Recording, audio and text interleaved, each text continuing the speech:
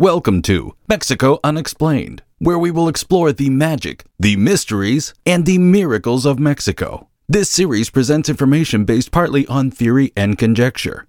The podcaster's purpose is to suggest some possible explanation, but not necessarily the only ones to the subjects we will examine. Here is your host, Robert Bitto. Welcome, and muy bienvenidos to episode number 212 of Mexico Unexplained, where we examine the magic, the mysteries, and the miracles of Mexico. I'm your host, Robert Bitto. In May of 1835, the citizens of Mexico City bought lots of newspapers to keep up with perilous current events in their northern provinces. For many months, what the papers called Indios Barbaros, or barbarian Indians in English, had been conducting raids on ranches and towns in the north, with the state of Chihuahua the hardest hit.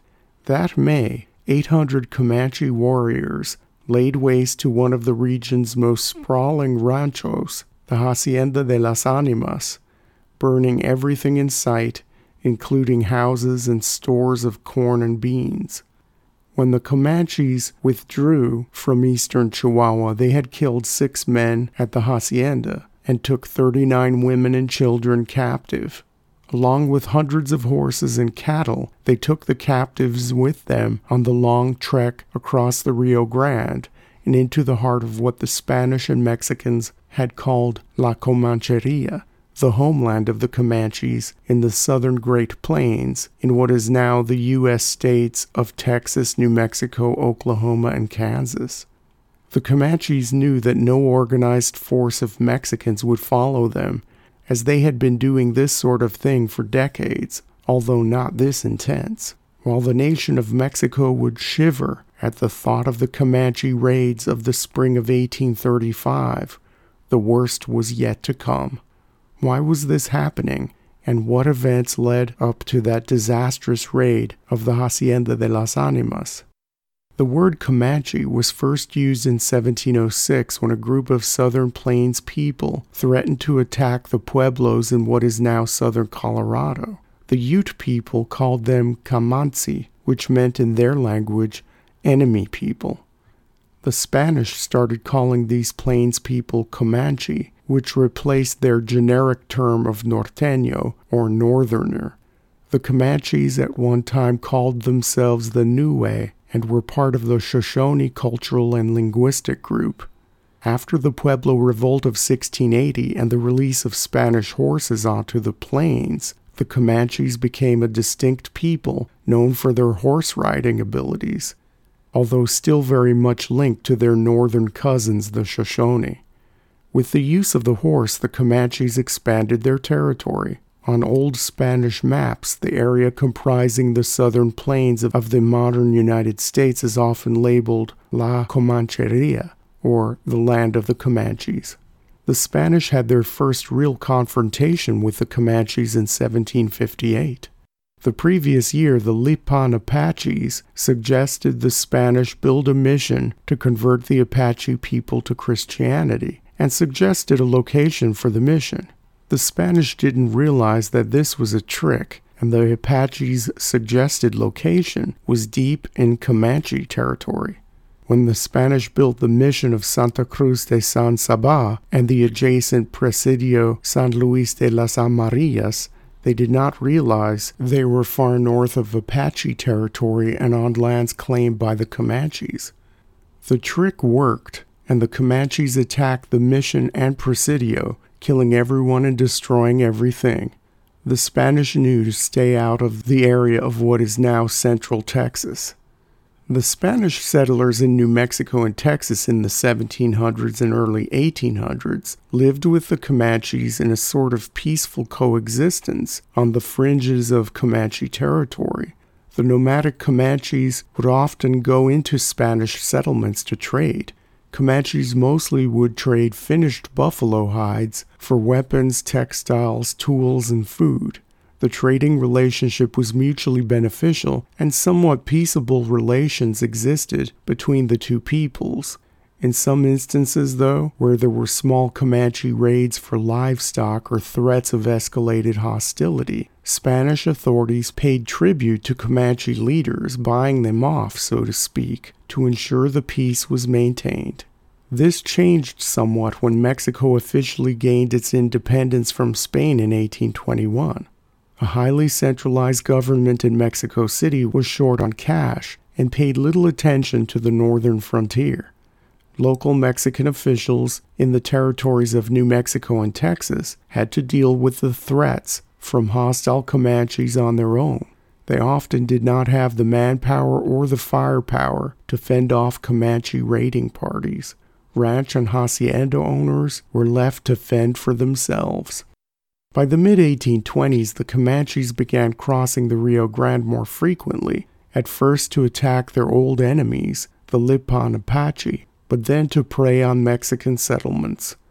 In 1826, in response to the increasing intensity of Comanche raids, the government of Nuevo León issued a proclamation stating that if any Mexican citizens were to travel in the countryside, they were to be in parties of no less than 30 men, and all were to be armed and mounted on horseback. Some northern Mexican states and local governments even offered up to 100 pesos bounty for a Comanche scalp. Why did these southern raids become more intense in the 1820s and 1830s? The Comanches experienced pressure and competition for resources in the Comancheria. American traders north of the Arkansas River set up outposts but traded with the northern plains peoples, specifically the Southern Cheyenne and the Arapaho, the enemies of the Comanches. The Comanches were relegated to trade with the communities of the northern edge of the Republic of Mexico, which had become more impoverished since independence. Also at this time, the Americans began relocating Eastern Indians via the Trail of Tears into what is now Oklahoma. Then Eastern Oklahoma was part of traditional Comanche territory. Those relocated Indians went beyond eastern Oklahoma and began competing for resources in other parts of the southern plains. By 1836, the Comanches also had to deal with the new Republic of Texas, which claimed a big chunk of the Comancheria and saw increasing settlements by the Anglo-American Texans. The Comanches felt a little squeezed out of their traditional homeland and set their sights south of the Rio Grande. Before 1840, Comanche expeditions across the Rio Grande consisted of small excursions of a few dozen raiders, not too deep into Mexico, to capture livestock and occasionally take captives. Between September of 1840 and March of 1841, northern Mexico saw what historians call the Great Raids of the Comanches. The Comanche raiding parties consisted of anywhere from 200 to 800 men, and there were 6 separate raids during this time, going deep into Mexican territory. One raid even went as far as 400 miles south of the Rio Grande. During the period of the Great Raids, 472 Mexicans were reported killed, and over 100 captives were taken back to the Comancheria. Many ranches and haciendas were destroyed. Hundreds of Mexicans were left homeless or without livelihoods in the wake of the Comanche destruction. The Mexicans could do little to mount an effective counterattack or to take the war to the Comanche territory. Southern Plains historian Brian DeLay, in one of his articles of this time period, gives a good explanation as to why going to the Comancheria to fight the raiders on their home turf was a bad idea. The author states, quote, Mexicans trying to organize campaigns into La Comancheria faced daunting challenges. An effective force would have been large, and organizers would find men reluctant to participate unless their families and property could be protected in their absence. A large force of Mexicans would likely find insufficient meat on the plains, and so if they planned on being out for any length of time, would have to march with slow-moving cattle in tow. Water and pasturage for cattle, and especially for large numbers of horses, would be reliable only during certain times of the year. Strategists also worried about Comanche herds drinking water holes dry before Mexicans got there, or else finding water sources poisoned, infested with dead horses killed intentionally by the Comanches. Finally, Southern Plains families ranged seasonally over a huge territory, and the Mexicans themselves had seasonal peaks to their labor cycle, so it took tremendous resources, political capital, administrative skill, and not least luck to coordinate and mobilize effective campaigns." End quote. There was also another complication. Mexicans would also have to cross over into the territory of the Republic of Texas to get to the Comanche homeland, and Mexico did not recognize Texas as an independent sovereign nation. The independent Texans would not have taken too kindly to a massive Mexican expeditionary force crossing their territory to take out the Comanches. By the middle of the 1840s, parts of northern Mexico looked like permanent disaster areas. The Comanche raids had become even more intense and had gone deeper into Mexico by this time. One Mexico City newspaper claimed that one day soon there would be Comanche war parties riding through the streets of the Mexican capital. This was on the heels of a report of 200 Comanche warriors parading through downtown Durango on horseback unchallenged. By 1848, the Comanches had conducted a total of 44 raids of over 100 men each. There were 2,649 dead victims of these raids, and 852 captives, of whom 580 were repatriated back to Mexico. The remaining captives served as slaves to the Comanches and never left the Comancheria. The number of livestock stolen and brought across the Rio Grande amounted to well over 100,000. What livestock the Comanches could not take away, they killed. The Comanches suffered over 700 dead, and over 30 were taken prisoner in Mexico. The Comanches also succumbed to various diseases brought back to their homeland by Mexican captives. According to one Mexican historian, during the 1840s, the worst raiding year was from July of 1845 to June of 1846.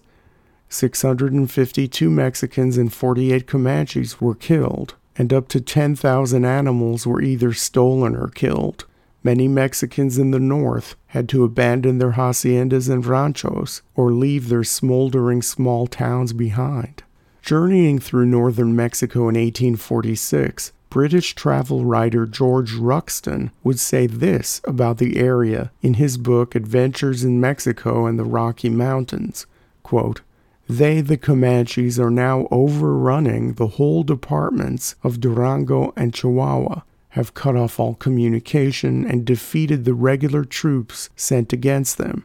Upwards of 10,000 head of horses and mules have already been carried off, and scarcely has a hacienda or rancho on the frontier been unvisited, and everywhere the people have been killed or captured. The roads are impassable, all traffic is stopped, the ranchos barricaded, and the inhabitants afraid to venture out of their doors." End quote. Another travel writer, American Josiah Gregg, had something similar to say when he visited northern Mexico in 1847. Quote, "The whole country from New Mexico to the borders of Durango is almost entirely depopulated. The haciendas and ranchos have been mostly abandoned, and the people chiefly confined to the towns and cities." End quote. The situation with the Comanches changed again during the Mexican War of 1846 to 1848. When American troops invaded northern Mexico, they found a dejected and dispirited population inhabiting a devastated landscape. In addition to telling the people of northern Mexico that the Americans, quote, "wish to see you liberated from despots," end quote, U.S. General Zachary Taylor promised, quote, "to drive back the savage Comanches, to prevent the renewal of their assaults, and to compel them to restore to you from captivity your long-lost wives and children," end quote. After the dust settled from the Mexican War, the treaty that gave half of Mexico's territory to the United States also had a section to address General Taylor's promise. Article 11 of the Treaty of Guadalupe Hidalgo compels the United States to end Comanche incursions into Mexican territory. Did the Americans live up to the treaty? The Comanche raids were curtailed with the U.S. takeover of what is now the American Southwest, but they did not completely stop. History records 366 claims made against the United States by Mexicans seeking compensation under Article 11 of the Treaty of Guadalupe Hidalgo. As the Great Plains started sprouting fences and farms popped up on the prairies, the nomadic days of the Comanches slowly came to an end. Immediately after the American Civil War, the Comanches were relocated onto permanent reservations in Oklahoma and Texas. The last Comanche raid into Mexico occurred in 1870 when a few dozen raiders killed some 30 Mexicans on a hacienda outside of Lampazos de Naranjo, Nuevo León, just 70 miles across the Rio Grande. A 50-year war effectively ended when there were no more Comanches able to conduct raids. By the early 1870s, reduced by disease and demoralization, the Comanches only numbered about 1,500 people and were now sedentary, their culture crushed. Thank you once again for listening to another episode of Mexico Unexplained. Remember to like and subscribe to us on YouTube and follow us on Twitter. Tell your friends by sharing these shows with others. Please go to our website, MexicoUnexplained.com, for references, illustrations, and for free access to transcripts of past shows. Please visit Amazon.com to purchase the books, Mexico Unexplained and Mexican Monsters, to get hard copies of The Magic, the Mysteries, and the Miracles of Mexico. We appreciate your kind attention once again. Until next time, thank you and gracias. Thank you for listening to another episode of Mexico Unexplained with host Robert Bitto. For show summary, relevant links and commentary, please check out our website at mexicounexplained.com. Like us on Facebook and be a part of the conversation. Adios and hasta la vista.